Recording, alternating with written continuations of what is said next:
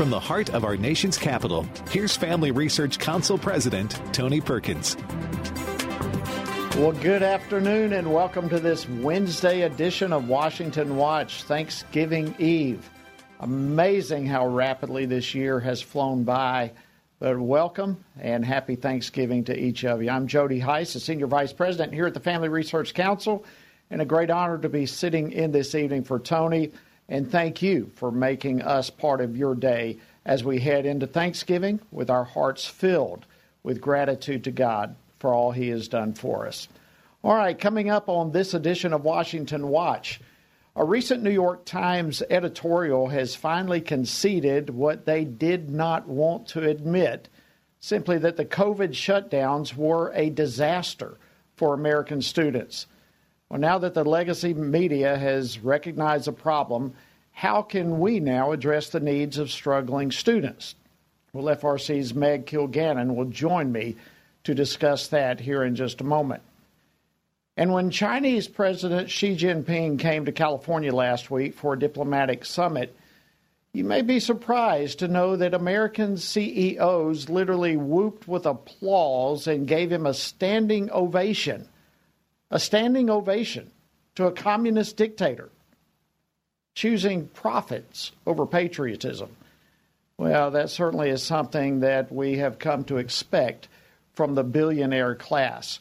And a little bit later in the program, Seamus Bruner will be joining me to discuss his new book entitled Controligarchs. It exposes these billionaires and their efforts to control American life. And despite all the troubles we see on a daily basis, it's comforting to know that we serve a God who controls everything, and He is the one who blesses us day by day. This Thanksgiving season, we want to pause to give thanks to God with open and grateful hearts. Dr. Paul Jaley is the Executive Director of the Plymouth Rock Foundation. He will be joining me to discuss the truth behind the Pilgrims coming to America and what we can learn from the Pilgrims for addressing problems that's facing our culture today. So we've got a lot to cover on today's program. Don't forget our website is tonyperkins.com. If you miss any portion of today's program or you want to check out past shows, and also be aware there are a lot of resources there available for you at tonyperkins.com. All right, let's go on and jump into this edition of the program.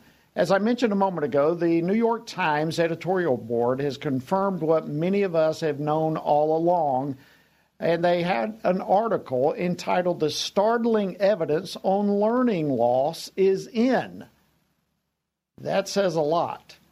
And look, it's tempting for some of us absolutely to roll our eyes saying, all right, where have you been? We all have known that there was an enormous learning loss due to COVID and school shutdowns.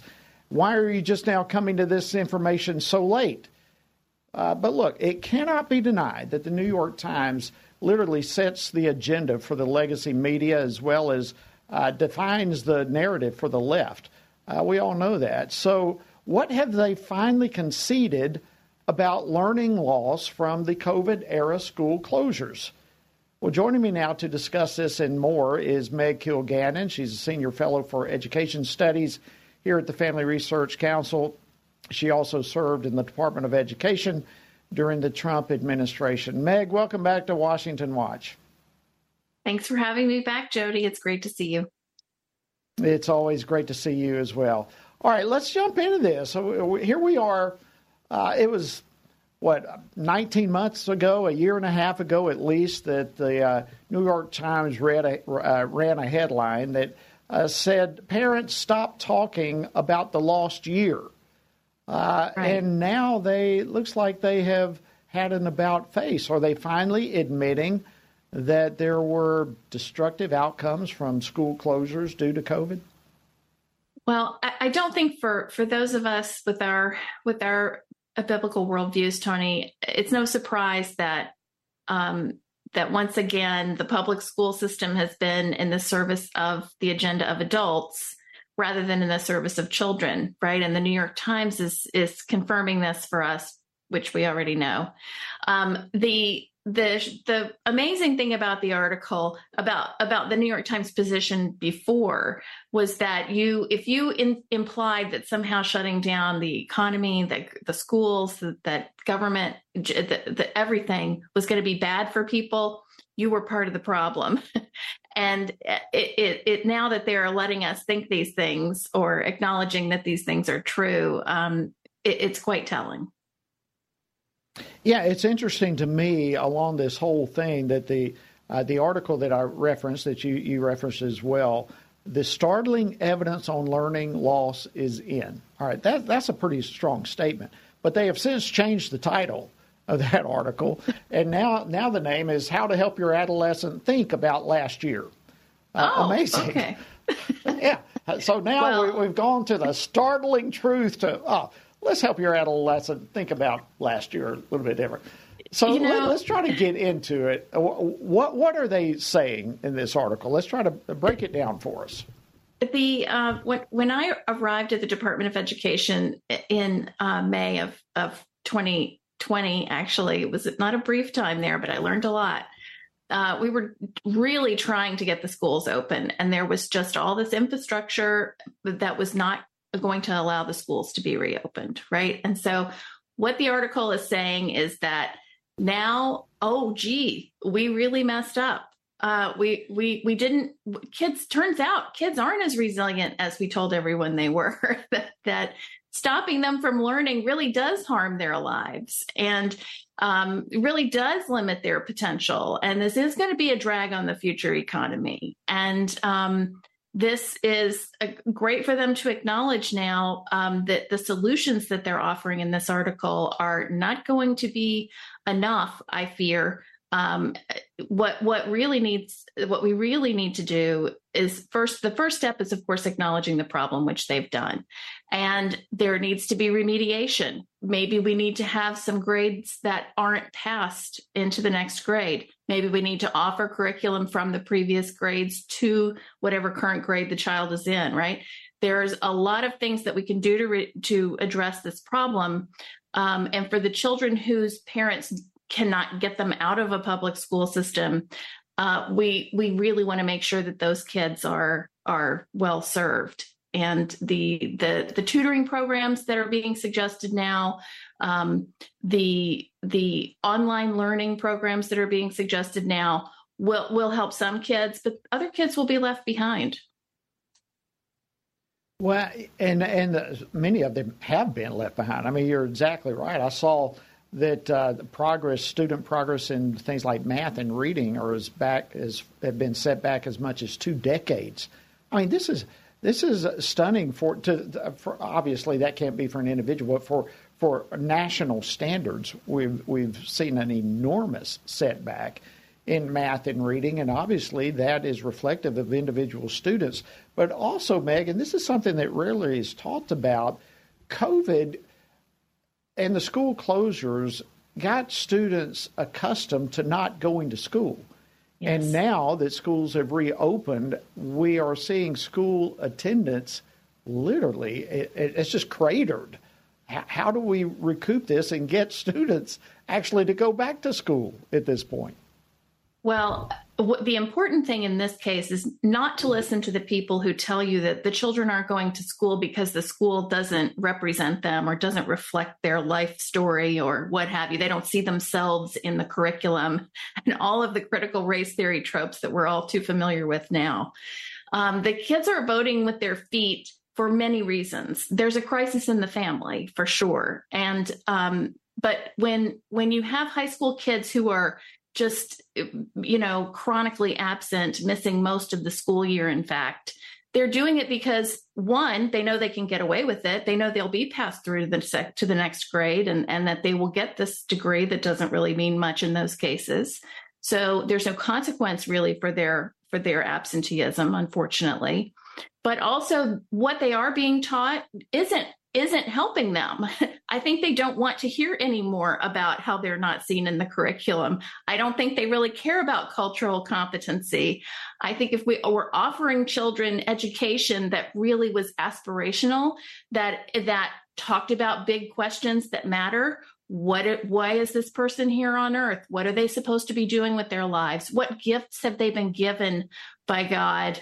If we can say God, if we can't say God, what gifts have they been given by their circumstances and the beauty of themselves that they can use in service of others in the world?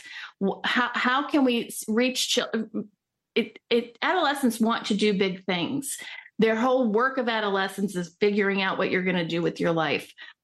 And telling kids that they're either oppressors or oppressed and that there's no way for them to get out of those two categories is not helping answer that question of what to do with your life. So until schools can offer something better than that kind of gruel, I think you're going to continue to see voting with their feet and leaving schools that are failing. Really good points, Meg. And, I saw that the CDC came out that with a report indicating that some 40% of high school students had persistent feelings of sadness and hopelessness. As many as 22% had seriously considered suicide. 10% reported that they had actually attempted suicide. I mean, the devastation from what we experienced has gone far beyond what most people realize. I want to play a quick clip for you, and I know our time is running out, but White House Press Secretary Karine Jean-Pierre made it sound like the Trump administration was focused on shutting things down and not opening it up. I'd love to play this clip and get your reaction to it. Let's not forget, when the president walked into this administration, the economy was at a tailspin, and that was because of what the last administration did. And so we had small businesses were shut down, we had schools where majority of schools were shut down, large jobs were lost, and the pandemic was not under control. Unbelievable. Set the record straight for us, please.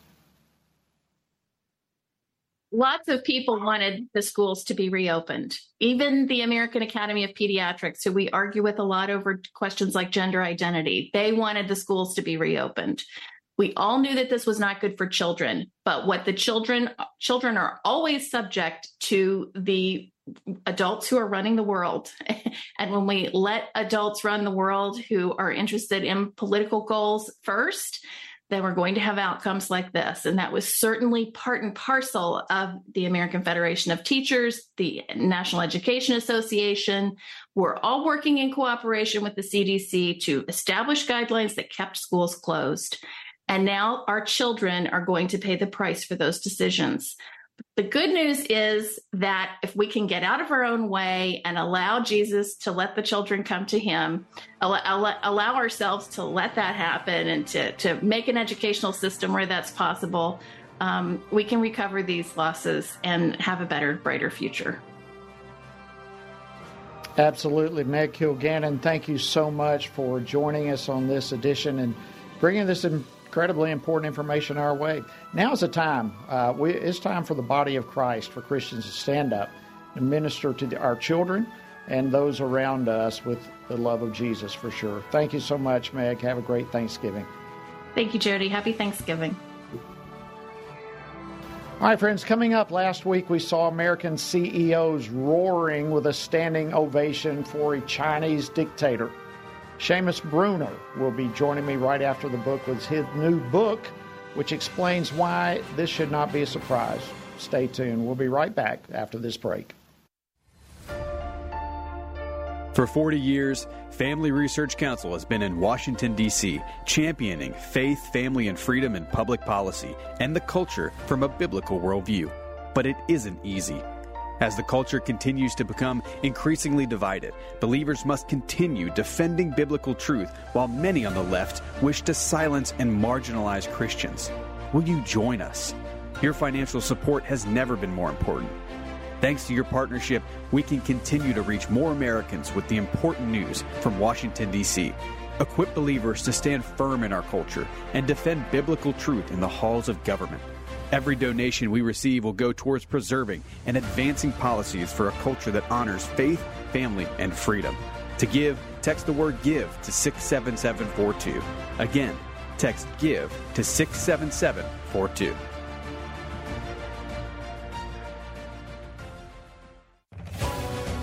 Don't miss Family Research Council's new podcast, Outstanding. Brought to you by FRC's team at the Washington Stand. This podcast is designed to examine top news stories and cultural issues from a distinctly biblical worldview, with an aim to take every thought captive in obedience to Christ. Join host and senior fellow for biblical worldview, Joseph Backholm, as he examines recent developments and cultural phenomena through the lens of Scripture and explores how Christians should respond. New guests join the podcast every week to unpack the headlines and discuss what's going on in the world. Topics range from recent political developments to social issues and spiritual battles. We invite you to follow along with these critical conversations as we release new episodes every Tuesday and Friday. You don't want to miss it. To listen, go to washingtonstand.com/podcast/outstanding and be sure to look for the Outstanding Podcast on your favorite podcasting app today. Join Family Research Council's Association of Churches and Ministries, a community of pastors and ministry leaders united in refusing to hide their faith in Jesus from those that would try to silence us. As we face an increasingly hostile culture, the Association of Churches and Ministries provides invaluable resources and a powerful platform to grow and be equipped for the ministry God has entrusted to you. Together, we will stand firm, united in faith. Visit acm.frc.org and become a member today. Are you tired of the mainstream media censoring Christian and conservative voices? Are you looking for news about the most important topics of the day, presented to you through the lens of biblical truth?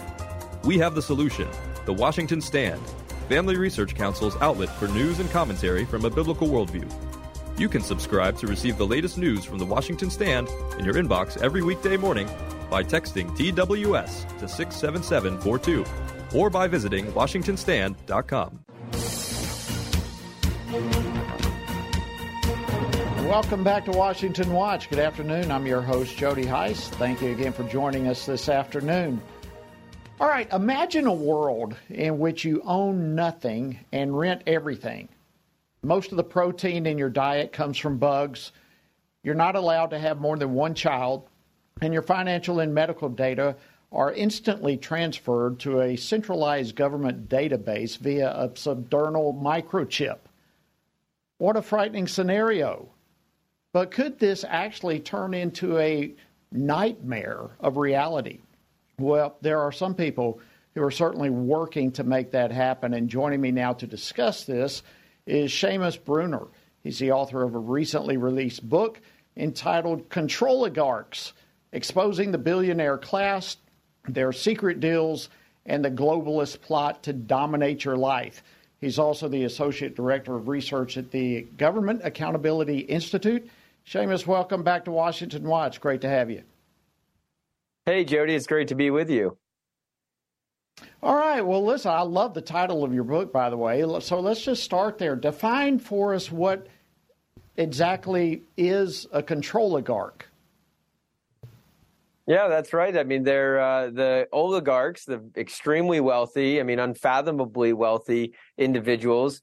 But we don't have a problem with wealthy individuals. I mean, capitalism is a great system. The problem is these folks want to upend capitalism, and they want to control every aspect of your life. I mean, I'll give you an example. The energy industry, they are right now trying to implement and succeeding in putting in these green technologies that are going to make your life a whole lot worse. For example, imagine waking up in the middle of the night. It's winter now, and you're shivering, you're cold. You go to the thermostat, you try to turn on the heat, but you can't. You've been locked out. You've got no control over your thermostat.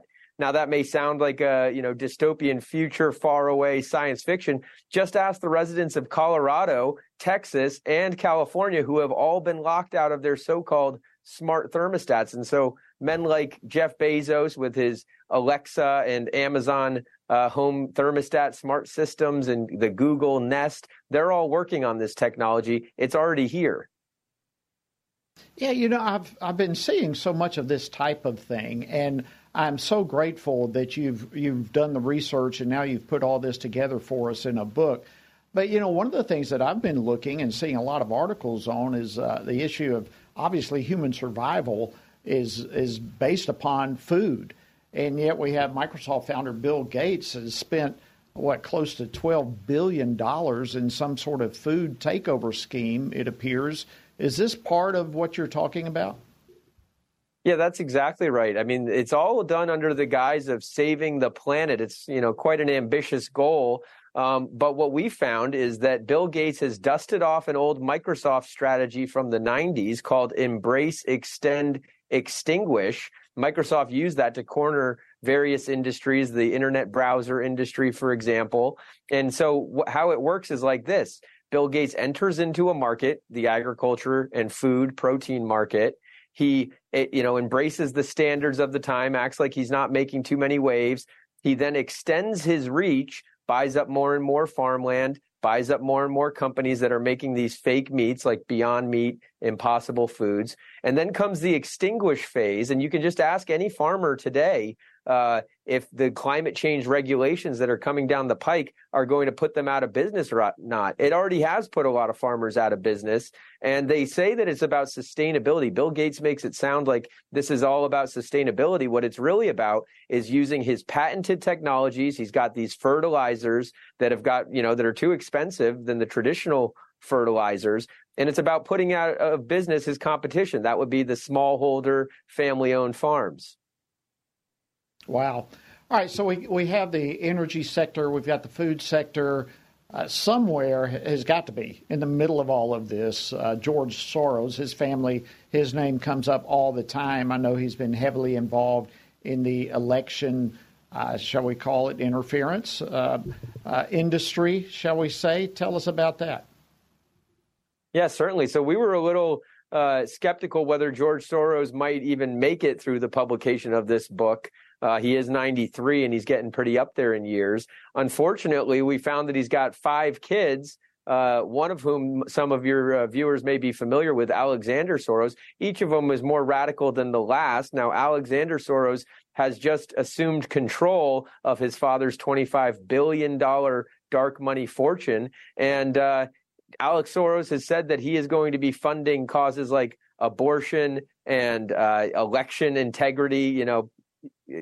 Interference is a better term for it, as you said, but he'll be funding elections for the next 50 years if he lives to the age of his father.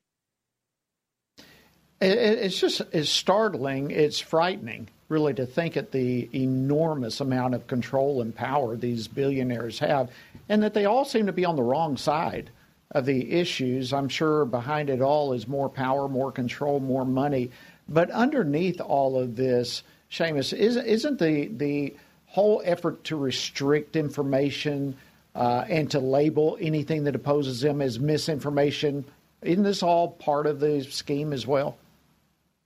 Yeah, that's absolutely right, Jody. So information is probably one of the most important industries that these guys are trying to take control of and have taken control of in a lot of ways. I mean, everybody is familiar with the censorship industrial complex and getting deplatformed and shadow banned. A lot of people watching right now might have been shadow banned themselves just for telling the truth. But what most people aren't familiar with is where the information sector is going. And that's with this artificial intelligence. I mean, people have heard of ChatGPT and maybe OpenAI. Just last week, OpenAI fired its CEO, this guy named Sam Altman, and his vision for the future is quite alarming. And he just got scooped up. He wasn't unemployed for long. He got scooped up by Microsoft. Now he'll be working with the Microsoft engineers on how to bring about this dystopian reality where everybody's put out of work and, various algorithms are doing your job for you.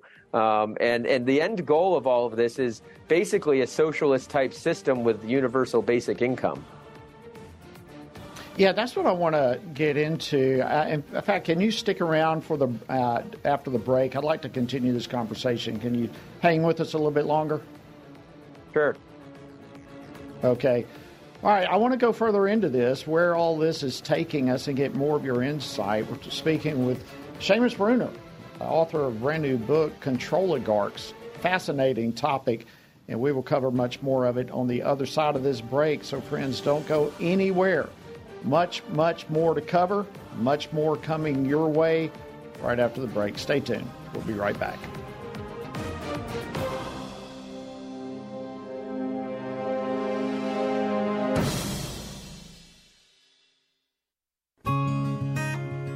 Most of us have wrestled with deep questions about the meaning of life at one time or another. Questions like, why are we here? What has gone wrong with our world? Is there any hope? And how does it all end? Thankfully, David Clausen, director of the Center for Biblical Worldview at Family Research Council, has carefully answered each of these tough questions in his latest publication titled An Introduction to Worldview. With 81% of evangelical church attendees claiming to hold a biblical worldview and only 21% actually holding a biblical worldview, resources like this are more important than ever. With this new resource, we invite you, your family, and your church to evaluate what makes up a worldview and to see how a biblical worldview provides the most satisfying answers to life's biggest questions. To read the full publication and to see other resources from FRC's Center for Biblical Worldview, visit frc.org/worldview. Again, that's frc.org/worldview. Don't miss Family Research Council's new podcast, Outstanding. Brought to you by FRC's team at the Washington Stand. This podcast is designed to examine top news stories and cultural issues from a distinctly biblical worldview, with an aim to take every thought captive in obedience to Christ. Join host and senior fellow for biblical worldview, Joseph Backholm, as he examines recent developments and cultural phenomena through the lens of Scripture and explores how Christians should respond. New guests join the podcast every week to unpack the headlines and discuss what's going on in the world. Topics range from recent political developments to social issues and spiritual battles. We invite you to follow along with these critical conversations as we release new episodes every Tuesday and Friday. You don't want to miss it. To listen, go to WashingtonStand.com/podcast/outstanding and be sure to look for the Outstanding Podcast on your favorite podcasting app today. Good afternoon. Welcome back to Washington Watch. We are continuing a fascinating conversation with Seamus Bruner, author of the recently released book Controligarch, exposing the billionaire class, their secret deals, and the globalist plot to dominate your life. Absolutely fascinating. Seamus, thank you for hanging over the break. We appreciate it very much. All right, let's talk. Let's go further into this. Americans are still, I think, trying to wade through and understand the effects of social media and the impact, really, that it has on our lives, particularly over, the first part of this millennium. We've seen it. But let's go to Facebook, all right? Mark Zuckerberg. He is trying to really add more influence to things like Facebook and some of these other technologies that the Meta user participates in. Kind of bring us up to speed on what is happening with Zuckerberg. Sure. So since its very founding, and a lot, some viewers may have heard about this, since its very founding, Facebook has been an addiction-based business model. It addicts its users, everything from the color scheme of the app to the sound of the notification. It creates a process that floods your brain with effectively a drug called dopamine, and so that you get addicted to the rush of getting notifications. Now, attorneys general across the country, I think over 40 attorneys general, have filed suit against Meta, the parent company of Facebook and Instagram, saying that this addiction-based business model is a problem. I mean, executives have said that Mark Zuckerberg knows that that's how his business works. Okay, now what are the effects of that? Well, it's not just that you're spending more time on social media. It has a lot of bad effects on you and your kids. Depression, even suicide studies have linked to extended use of social media. And so that's a big problem, of course. But then there's the censorship and, the locking down of information, especially around a critical time like an election. That's a huge problem. And then where Mark Zuckerberg is taking this addiction-based business model, according to the attorneys general, is he's making this kind of virtual reality. And a lot of people think that, oh, well, I'm never going to put the headset on and I'm never going to, do this and that, like in the virtual cyberspace. I'm going to avoid that. But kids are getting addicted to it. It's got, video game applications, but it's actually moving in towards an adult life where your job may be requiring you to attend meetings instead of via Zoom, via the metaverse. And once you get sucked in, you may never be able to get out. So are these people working in cahoots with one another? I mean, we're talking about Zuckerberg, Bezos, Bill Gates, George Soros. Are they somehow working independently, or is there some sort of cooperation among them all to take over virtually every sector of our lives? They're absolutely coordinating. I mean, they, in some ways they're competitors, in other ways they're allies and partners. The fifth guy on the cover that a lot of people haven't heard of, but really need to know who he is Klaus Schwab. He's the founder, CEO, chairman of the World Economic Forum. Now, some people have heard of Davos. Every year you kind of see the stories come up in January about all these wealthy folks who fly on their private jets to Switzerland to lecture us about climate change. But we tracked down every single document and white paper, and it's all very boring, and they kind of hide it in nice terms like sustainability and diversity and equity and inclusion. But what they're really working on and cooking up in Davos is the next scheme to control your life. And so, with the farms and the Bill Gates takeover, a lot of that is happening in Davos, where they say that you got to ban these certain types of fertilizers, or you need to go green by the year 2030. And then that gets rolled out to the politicians, who also go to Davos, where they kind of hobnob with the corporate elite. And then they roll out the policies that end up, when you hear about gas stove bans or gas vehicle bans coming to the U.S., California has announced a gas vehicle ban. That's all cooked up in Davos, and Bill Gates, Mark Zuckerberg, George Soros, Jeff Bezos, they're all members of the World Economic Forum. They each deliver the keynote address at various times or speak on various subjects in the small working group meetings. And a lot of it's hidden from the press. And the last thing I'd say about it is you'll notice that none of these guys are elected. We never voted for Bill Gates. We didn't vote for George Soros. And because they're unelected, they're unaccountable. And so we don't have control over them. They've got control over us. Wow. A great point. There's so much shocking information in this book, I'm sure, and we just don't have time right now, but I'm sure there were certain parts that were more shocking to you than others. But let's talk about, in the last minute or so that we have, our listeners, our viewers right now. Is there anything that can be done against these schemes that the woke, ultra-wealthy are trying to force on us? Well, the number one thing you can do is arm yourself with the facts, with the truth, and spread the truth as far and as wide as you possibly can. I mean, what we see, because they always change the schemes and they change the branding. It used to be global cooling, then it became global warming, then it became climate change. And the same thing with Agenda 2030. It used to be Agenda 21. When the people learn what they're up to, they have to change, they have to recalculate, they have to try again another way. And so we just need to keep spreading the truth as far and as wide as possible. All right, Seamus, where can people get a copy of your book? Well, if you want to avoid Amazon, Jeff Bezos' website, you can go to controligarchsbook.com. It's CONTROLIGARCHS book.com. All right, Controligarchs. Seamus Bruner, thank you so much for joining us on Washington Watch. We appreciate it. Thanks, Jody. All right, friends, don't go anywhere. More Washington Watch on the other side of the break. Dr. Paul Jaley from Plymouth Rock Foundation will join me for a special Thanksgiving discussion. This is something you don't want to miss, something that no longer, for the most part, is even being taught. So stay tuned. We'll be back right after this break.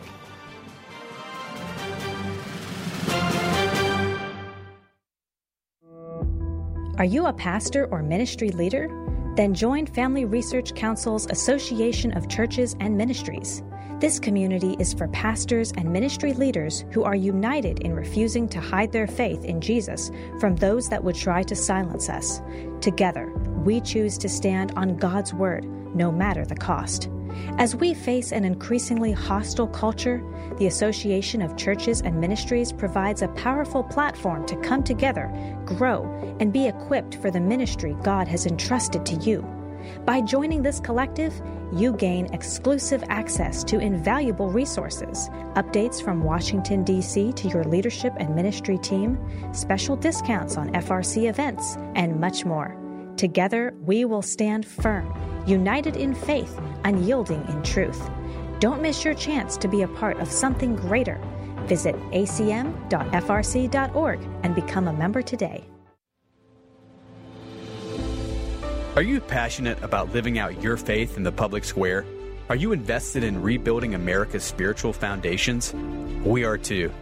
Here at Family Research Council, we have made it our mission to champion the kingdom of God by advancing faith, family, and freedom in our nation and culture. Would you consider joining us?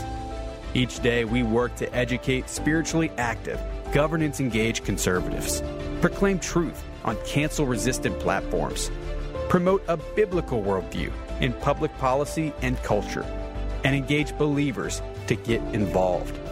Together, we can work towards a prevailing culture in which all human life is valued, families flourish, and religious liberty thrives.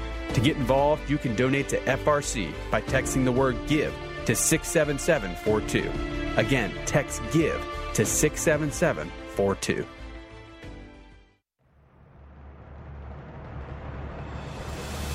Are you tired of the mainstream media censoring Christian and conservative voices? Are you looking for news about the most important topics of the day, presented to you through the lens of biblical truth? FRC has the answer. The Washington Stand. The Washington Stand is Family Research Council's outlet for news and commentary from a biblical worldview, covering issues from abortion, sexuality, and religious liberty, to education, to what's happening on Capitol Hill and around the world. The Washington Stand reports on the top stories affecting faith, family, and freedom that the mainstream media doesn't want you to know about. Subscribe today to receive the latest news from the Washington Stand in your inbox every weekday morning by texting TWS to 67742 or by visiting WashingtonStand.com. Again, that's TWS to 67742.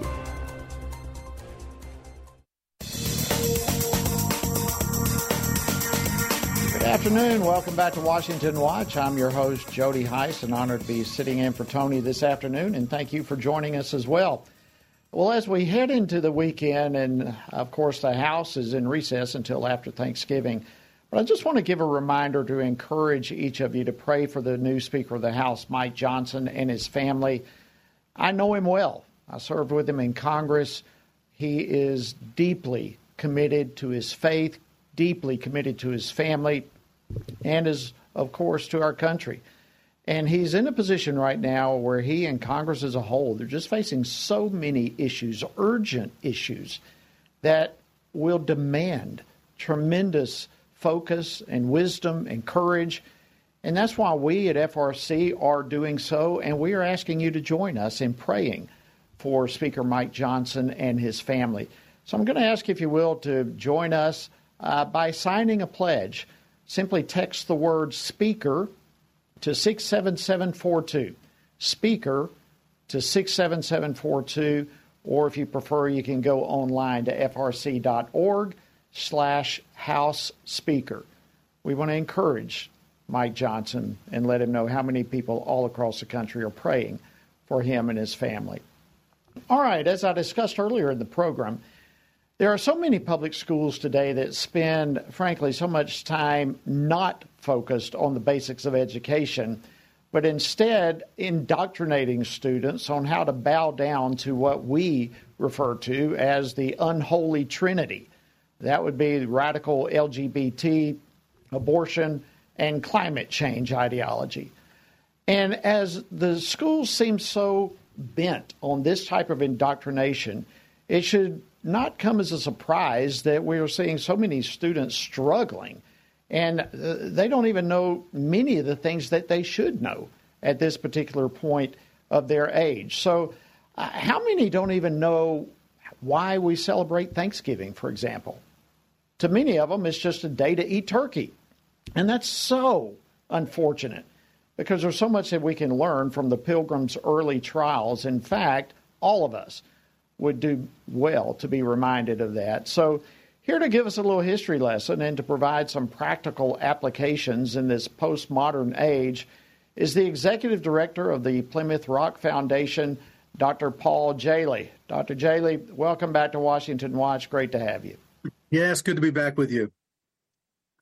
At this time, listen, especially. That's right. No better time than right here. So let's just jump into it, Dr. Jaley. Jog our collective memories, if you will. Why did the Pilgrims decide to leave England? Well, of course, the Pilgrim story has many breadths in it. And in fact, probably the best way to illustrate it is the fact that the Pilgrim story is essentially a story of a church plant. The church had about 350 members in Leiden, Holland. By the time they left, with about 75 coming to the wilderness here of America, their endeavor was to plant a church. If you'd ask a question, what would a bunch of Christians, they weren't all Christians that were there, and some of them were not a part of their church, but how would you apply the Bible in the way they were trained by their own pastor and to live out their faith in every area of life? They had to apply the Bible to immigration when they went to Holland. They had to apply the Bible in how they would operate with economics once they got here, how to erect a civil government. You know, sometimes we forget that the Pilgrims were very well trained by their pastor and were very consciously attempting to follow the scriptures. They weren't perfect. They were like all the rest of us. But I think that the critical aspect of that is they didn't just come here because of persecution in Holland, though that was certainly that dictated their timing. But they came here, as they said, when they wrote, their number one reason was to propagate and advance the gospel of the kingdom of Christ into these remote parts of the world, though we would be stepping stones unto others for the performing of so great a work. And as a paraphrase of that statement, that meant that they wanted to be stepping stones for their children, their grandchildren, and future generations. And there's much to glean from the Pilgrim story. I've studied it for decades and, of course, live right here near Plymouth, Massachusetts. And so I'm able to conduct tours, often in costume, and to help people understand their motives in coming here. There's much more that can be said, especially when you think of Thanksgiving. And I just highlight that the idea of Thanksgiving, it took place as a 3-day feast that took place with the Wampanoag in probably October of 1621. But in order to understand the context of that Thanksgiving, we have to set the stage a bit to recognize it. Often in schools today, the Pilgrims are barely mentioned, if at all. They're skipped over completely. The Puritans, when they come in 1630, are sometimes referred to, but not too positively. And we have this problem of amnesia in America when it comes to history. And even today, often it is simply retold in a revised way or a very shallow way with some grains of truth. And yet we all know that if we're going to understand a Bible passage as Christians, we have to understand the context in which it was first written. What did it mean to the original hearers? We need to have the same truth appearing in several books of the Bible if we're going to make it a real foundational truth. And indeed, then we can apply it to the present day. And this is what we've lost with history. We're not teaching history in its original context, what it was like in the 1600s at that time period, so that we can really get its context. We're not often searching for primary sources to be able to confirm both facts and how they were utilized at the time period. So indeed, this is something that can be done by any family. We can start at any rate. Here in Plymouth Rock Foundation, we at plymrock.org, plymrock.org, we have a bookstore. We have many books that are available, especially a primary source document, Mort's Relation, where this was published in the 1980s. It was originally written in 1624, published, one of the first books the Pilgrims published at all. And they're finally over in England. And yet this is brought into tremendous amount of footnotes in this volume, and you could teach the entire Thanksgiving story right around your dinner table from this one book. And it's not a long book, but we have a collector's edition that we sell because we want to be able to get those primary sources back into the hearts and minds of America's families. And we need this message of Thanksgiving. Absolutely. This is such a critical part of our history that's not being taught anymore. And when you talk about the Pilgrims coming over with the blessing of their pastors and well-grounded in the Scripture, I see that spectacular painting behind you. Can't see it all, but there's a similar picture in the rotunda of the U.S. Capitol of the Pilgrims landing here on our soil. And right in the center of the picture is the Bible, and their focus was on the Bible. I guarantee that painting would not be in the rotunda of the U.S. Capitol were it not actual, true history. And what you're saying is absolutely true, but it's not being taught as you mentioned. Now, one other thing that the Pilgrims, and many people may not be aware of this, actually had two types of prayer services, as I understand it. Can you fill us in, unpack sure. each of those types for us? Yeah, I mean, basically the Puritan and Pilgrim theology were somewhat similar. The Pilgrims had a different concept of government, but they had government by consent. That's really the heritage of our American government eventually. But the Pilgrims practiced two kinds of prayer services. It came to be a pattern. One was a humiliation day of fasting and prayer, usually conducted in the spring, to pray and to confess any sin that may be in our hearts, and to pray for a bountiful growing season, prosperity on economics and various areas of their needs as a church and a colony. And then in the fall, they would have a Thanksgiving service that would be thanking God for the provisions of that prayer in the spring.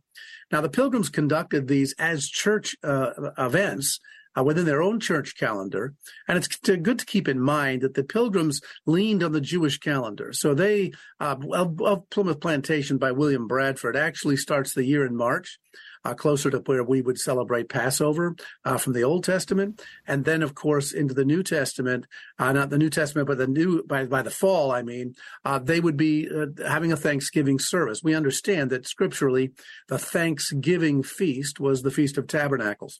And we recognize that most likely this pattern was drawn from Scripture and from the new year in praying to God and in thanking God. Now, the Thanksgiving festival that took place, this 3-day feast that took place in October of 1621, at least we presume it's October, there's no exact date, but based on this, was a bit different. It drew from both of these in their church, but this was more a community-type celebration. In Leiden, Holland, as well as in England, they were harvest festivals, certainly taking their pattern, at least distantly, from what was conducted within the church, like a Feast of Tabernacles or Thanksgiving. But basically, this was the idea of still giving God thanks, giving thanks to God for all your provisions, and then having this blessing of this harmony that would be taking place in a community, bringing an entire community together, larger than the church, beyond the walls of the church. This is what really we look at with this. It's interesting to note that this was a 3-day feast, not a 3-day fast. It had several elements which are quite unique. Not the first people. The Pilgrims aren't the first people to thank God when they arrived on a shore. They're certainly not the first people, even among the natives. They would thank God for their provisions and whatnot. But it has several unique qualities about it. First of all, we need to see its context, because by October of 1621, when this took place, this probably Thanksgiving would not have taken place as a community with the Wampanoag, 90 of the Wampanoag coming, according to Bradford's history there, with about only 51 or 52 pilgrims left alive after that first winter, only 4 adult women. And you look at this and you say, this would not have taken place if 2 other events didn't take place prior to it. One was the fact that the Pilgrims did come with a different kind of philosophy than what was called the doctrine of discovery, where you would go to a nation and you would take over its inhabitants, steal their land, rape their ground and whatnot, and then try to convert them. The Pilgrims came with a desire to make peace. They were instructed to get peace with the natives, to do everything you can to inhabit unused land of all kinds, and to pay for the land. So we have a tradition here in New England. You can look at all the private property deeds that were done with the signature of the native chiefs to see this. Now, this is interesting because that peace treaty was conducted in March of 1621. There was a peace between the natives and the Pilgrims. Now, the natives wanted it as well because they had all kinds of issues with others, and they had 22 of their own natives stolen and taken as slaves 6 years before the Pilgrims came. So they weren't happy with the Europeans that were coming over for good reason. And so that was very significant. But even more significant, I think, was the meeting they had in August. You see, the Pilgrims took some corn out of the soil that they found, knowing that the seed they brought would not grow any corn. Therefore, they took it, and under common law, they had to promise each other that they would pay this back. And when they had that peace treaty, they did say they would pay it back to the Nauset tribe on the Cape Cod. And interestingly enough, one of the boys of an undisciplined family ran away and got taken by the natives, and the natives informed Massasoit who was the chief making the peace with the Pilgrims, that they had this boy. So now they had an opportunity to go and retrieve the boy, but also apologize for the sins of their race, that previously this tribe had been robbed of 22 of their men. They even saw a 100-year-old woman standing on the shore, wouldn't look at the Pilgrims, wouldn't look at the English, and kept sobbing. They asked why. She said she had been deprived of her children and grandchildren. And then you recognize that Bradford gives an apology, that this was wrong, that they should not do this, and repays them for the corn that they took. This is significant because this means this second event, a kind of a reconciliation and an apology, would pave the way for a 3-day feast, think of it, with another culture that had been robbed of their own youth, that were bitter and could easily have said, we have every reason to wipe this small group out. And here you have a recipe in American history. If this was taught in its context, we would be honoring the Native American for forgiving the sins of the race of the English and the Europeans so quickly, and thanking the Pilgrims for being willing to openly say their race was not proper.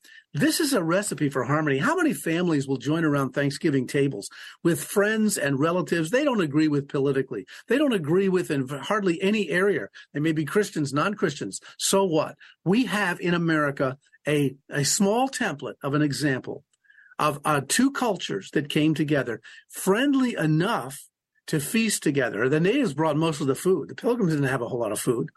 They had recreational games. We don't know all the details to those together for 3 days. You don't for 3 days feast with someone you can't stand or someone you completely don't trust.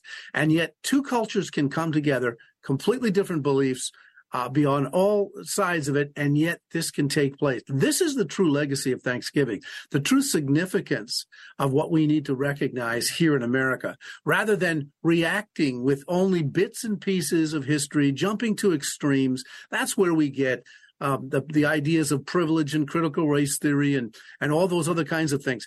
We need to return and learning from history.